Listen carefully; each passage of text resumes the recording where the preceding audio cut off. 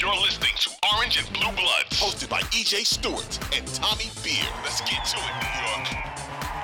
So, a Tom Thibodeau favorite could be on his way out of New York. The team elected not to pick up the $15 million team option for point guard Derrick Rose. Rose fell out of favor and out of the rotation this season and was used in more of a mentor role for the younger players during this past year. It is believed that the Knicks would consider bringing back Derrick Rose at a much lower number. Mark Stein does report that the Bulls, the Suns, and the Bucks are all teams that could have interest in the veteran guard. So, Tommy, when you saw the news come down about the Rose team option being declined, what indications, if any, did you draw from how the Knicks may be approaching this offseason by deciding not to pick up Derrick Rose's option? Yeah, I thought, unfortunately, it was kind of a no-brainer. Rose had played 26 games in 21, 22, 27 games last year. A lot of those were garbage time minutes, average 5.6 points in 12 minutes a night. And even when he was on the floor, looked like a shell of himself. Those accumulation of injuries. We know youngest MVP to the youngest player to win an MVP and the torn ACL early in the Chicago days, bounced back to kind of revive his career. Had some bright spots in Minnesota and then came over at the deadline and was, a really important player for the Knicks. Amazingly, he actually played more games post-deadline that 2021 season, played 35 games, and he hadn't played more than 27 games in any full season since. Wow. He was the best player in that Atlanta series for New York. So credit to D Rose. And again, as you mentioned, another guy that was really important to changing the culture and the way the league viewed this team, teamed up with Thibodeau, and was a significant opponent. I thought the only way that the Knicks would pick up the option or not decline the option would be to if he was involved as kind of a salary filler in a larger trade. But the Knicks still have Fournier to kind of to fill that role. That's the first thing I thought of was, okay, the Knicks don't have anything on the forefront right now. They're not close to making any deal. That was the indication that I got from the Rose, because it just gives them a lot of flexibility. No reason to do it right up until you have to. So that's kind of the case there. And again, the Knicks have plenty of point guard depth. Brunson, you know what he's going to bring to the table. IQ, sixth man of the year, and Miles McBride, who should get more minutes than he does. So there just is no room for Derrick Rose. I still wouldn't rule him out coming back as kind of a Udonis Haslem, Taj Gibson type end of the bench veteran. That's a reserve / assistant coach. But I personally would love to see him get one last opportunity to put together a healthy season in Los Angeles with the Lakers, or maybe help to get the Bulls back to the playoffs, something like that. We'll see how it plays out. Yeah, I mean, I think I drew the same takeaways when the news came down that they were going to decline the option. I think that the only reason Knicks would have picked up his option would have been to use him in a trade for a big salary star, at the very least, a big trade involving a lot of players, potentially where you would use that $15 million to match the money needed to make a deal like that happen. The fact that they decided that we're going to decline it essentially meant that there was going to be a likelihood that if they picked up his option, he would have been on the Knicks roster at $15 million. And of course, that was a non-starter.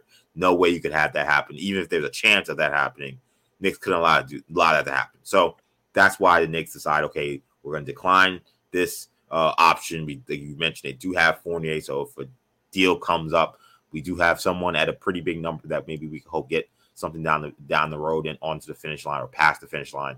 But for Derrick Rose, I mean, look, I got nothing but love for Derrick Rose for how he played as a Knick, how he represented himself as a Knick, a much better go around the second time than the first time when he was a Knick during the Phil Jackson era when he went AWOL and that whole situation, how that season went down, a disastrous season for the New York Knicks. I think Derrick Rose really kind of cemented himself as a guy that, and maybe it's not that long from now, maybe a couple years, 3 years, you'll be seeing him at MSG getting a nice ovation from the crowd. As Knicks alumni Derrick Rose, I think that he's definitely now become a part of the Knicks family when it comes to the way Dolan, the way the front office sees him, the CAA connections, of course, with Leon Rose. Rose played well when they needed him to, which was that first year when they brought him in that trade.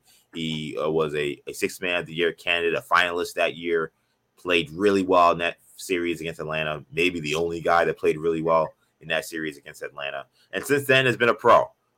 There's many reasons why this season he could have moaned and complained about not getting enough playing time. He's a guy that's accomplished a lot in this league, and the Knicks put together a team this year that could compete in the playoffs and make a run. And he wanted to be out there. This is at this point in this stage of his career, what he's playing for. He's playing for the opportunity to go deep in playoff runs and try to win a championship. So it probably was tough to sit there on the sidelines and watch the Knicks essentially do that this year without him. But the fact that he handled it like a pro is something that I cannot stress enough was instrumental, I think, to make sure the chemistry of this team was right. Like if him and Fournier really start belly aching and really causing major issues, the chemistry of this team could have been off. I mean, we just talked about last week about this argument Tom Thibodeau had with Obi Toppin, and Obi Toppin coming in this offseason saying, hey, I want more time, or if not, then we need to find a way to trade me. Like, if you already have that bubbling under the surface, imagine what would have happened if you then had also Derrick Rose and Fournier causing other issues as well. So you got to give a lot of credit to Derrick Rose for handling his situation like a pro.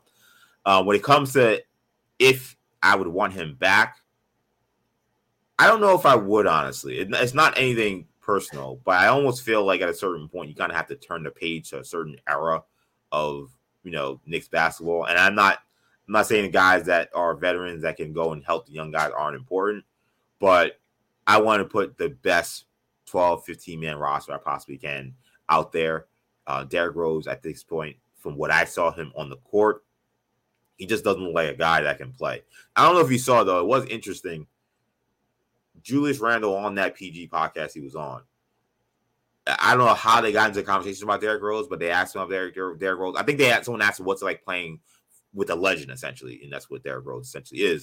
And he talked about, hey, it's great. Derrick Rose is he's a great locker room guy. He's really helped our young guys. And then he said, look, he can still play. He's like, don't get it twisted. He can still play. And one of PG's co-hosts said, I thought he should have played in the playoffs. And Julius Randle kind of chuckled and said, well, don't get me in trouble. It almost sounds like Julius Randle maybe thinks that Derrick Rose has something left in the tank. And maybe he thinks that he's someone that they could have used down the stretch. Like, is there any thought in your mind that maybe Derrick Rose does have something left in the tank and he can contribute to a contender?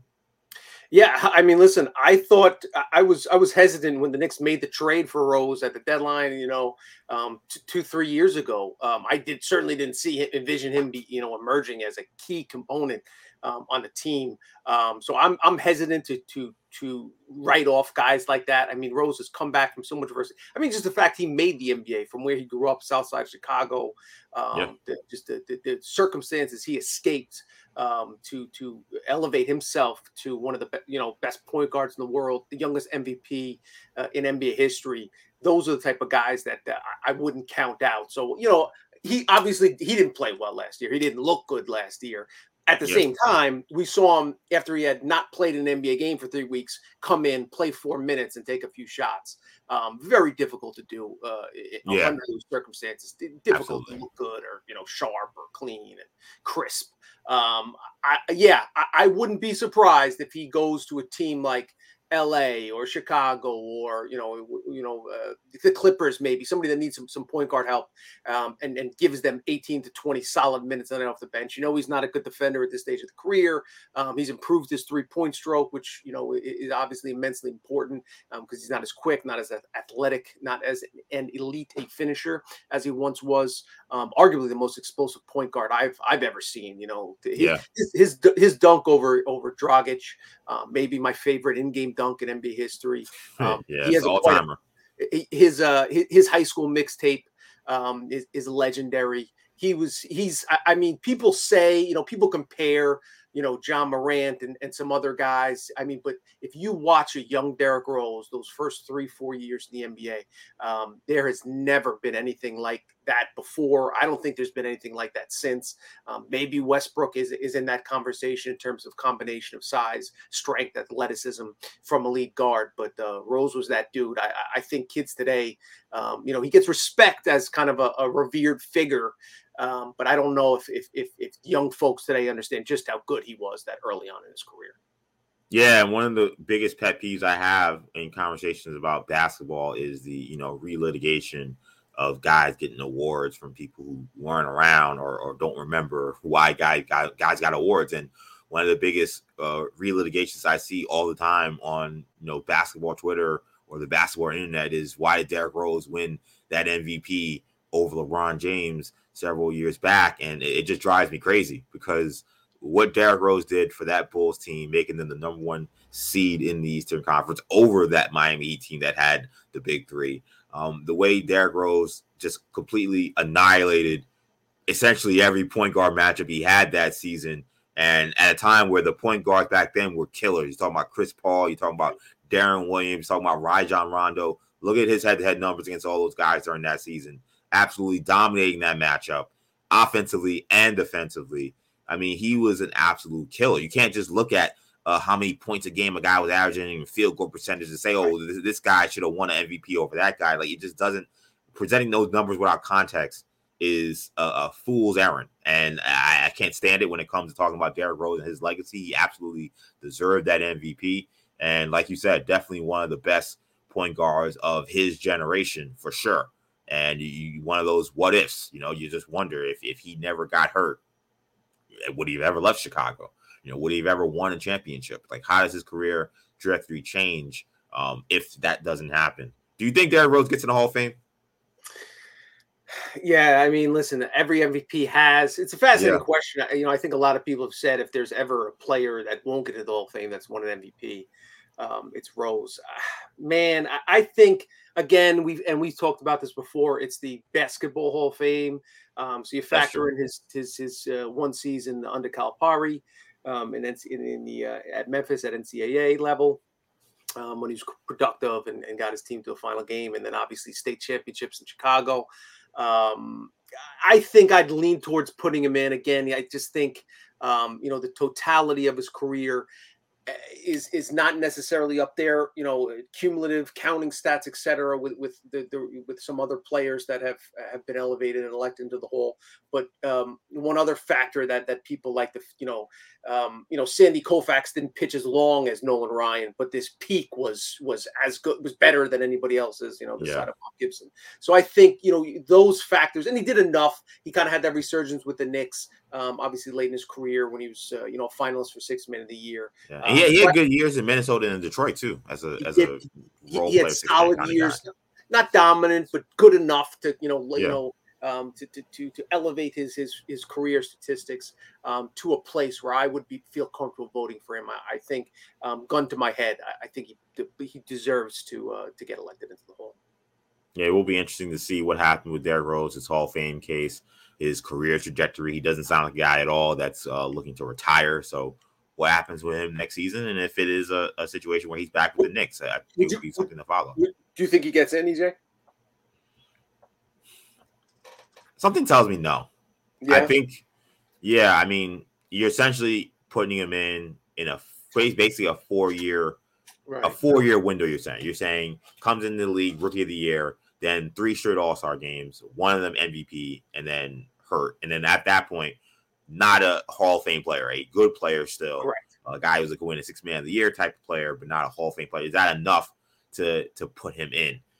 My instinct tells me that he won't get in. The guy I think about when I compare him is Penny Hardaway. Penny Hardaway didn't win a championship, didn't win an MVP, but I mean, that's a guy that had essentially a similar window, probably 3, 4, 5, maybe even longer window of being an elite player, but then got hurt, and then still played years after that, had some good years, but never, back to that All-Star caliber. And he is not in the Hall of Fame. And I think I've seen some people bubble and say, hey, Penny Hardaway should get in, but I don't see this like case anybody banging the door saying get Penny Hardaway in the Hall of Fame.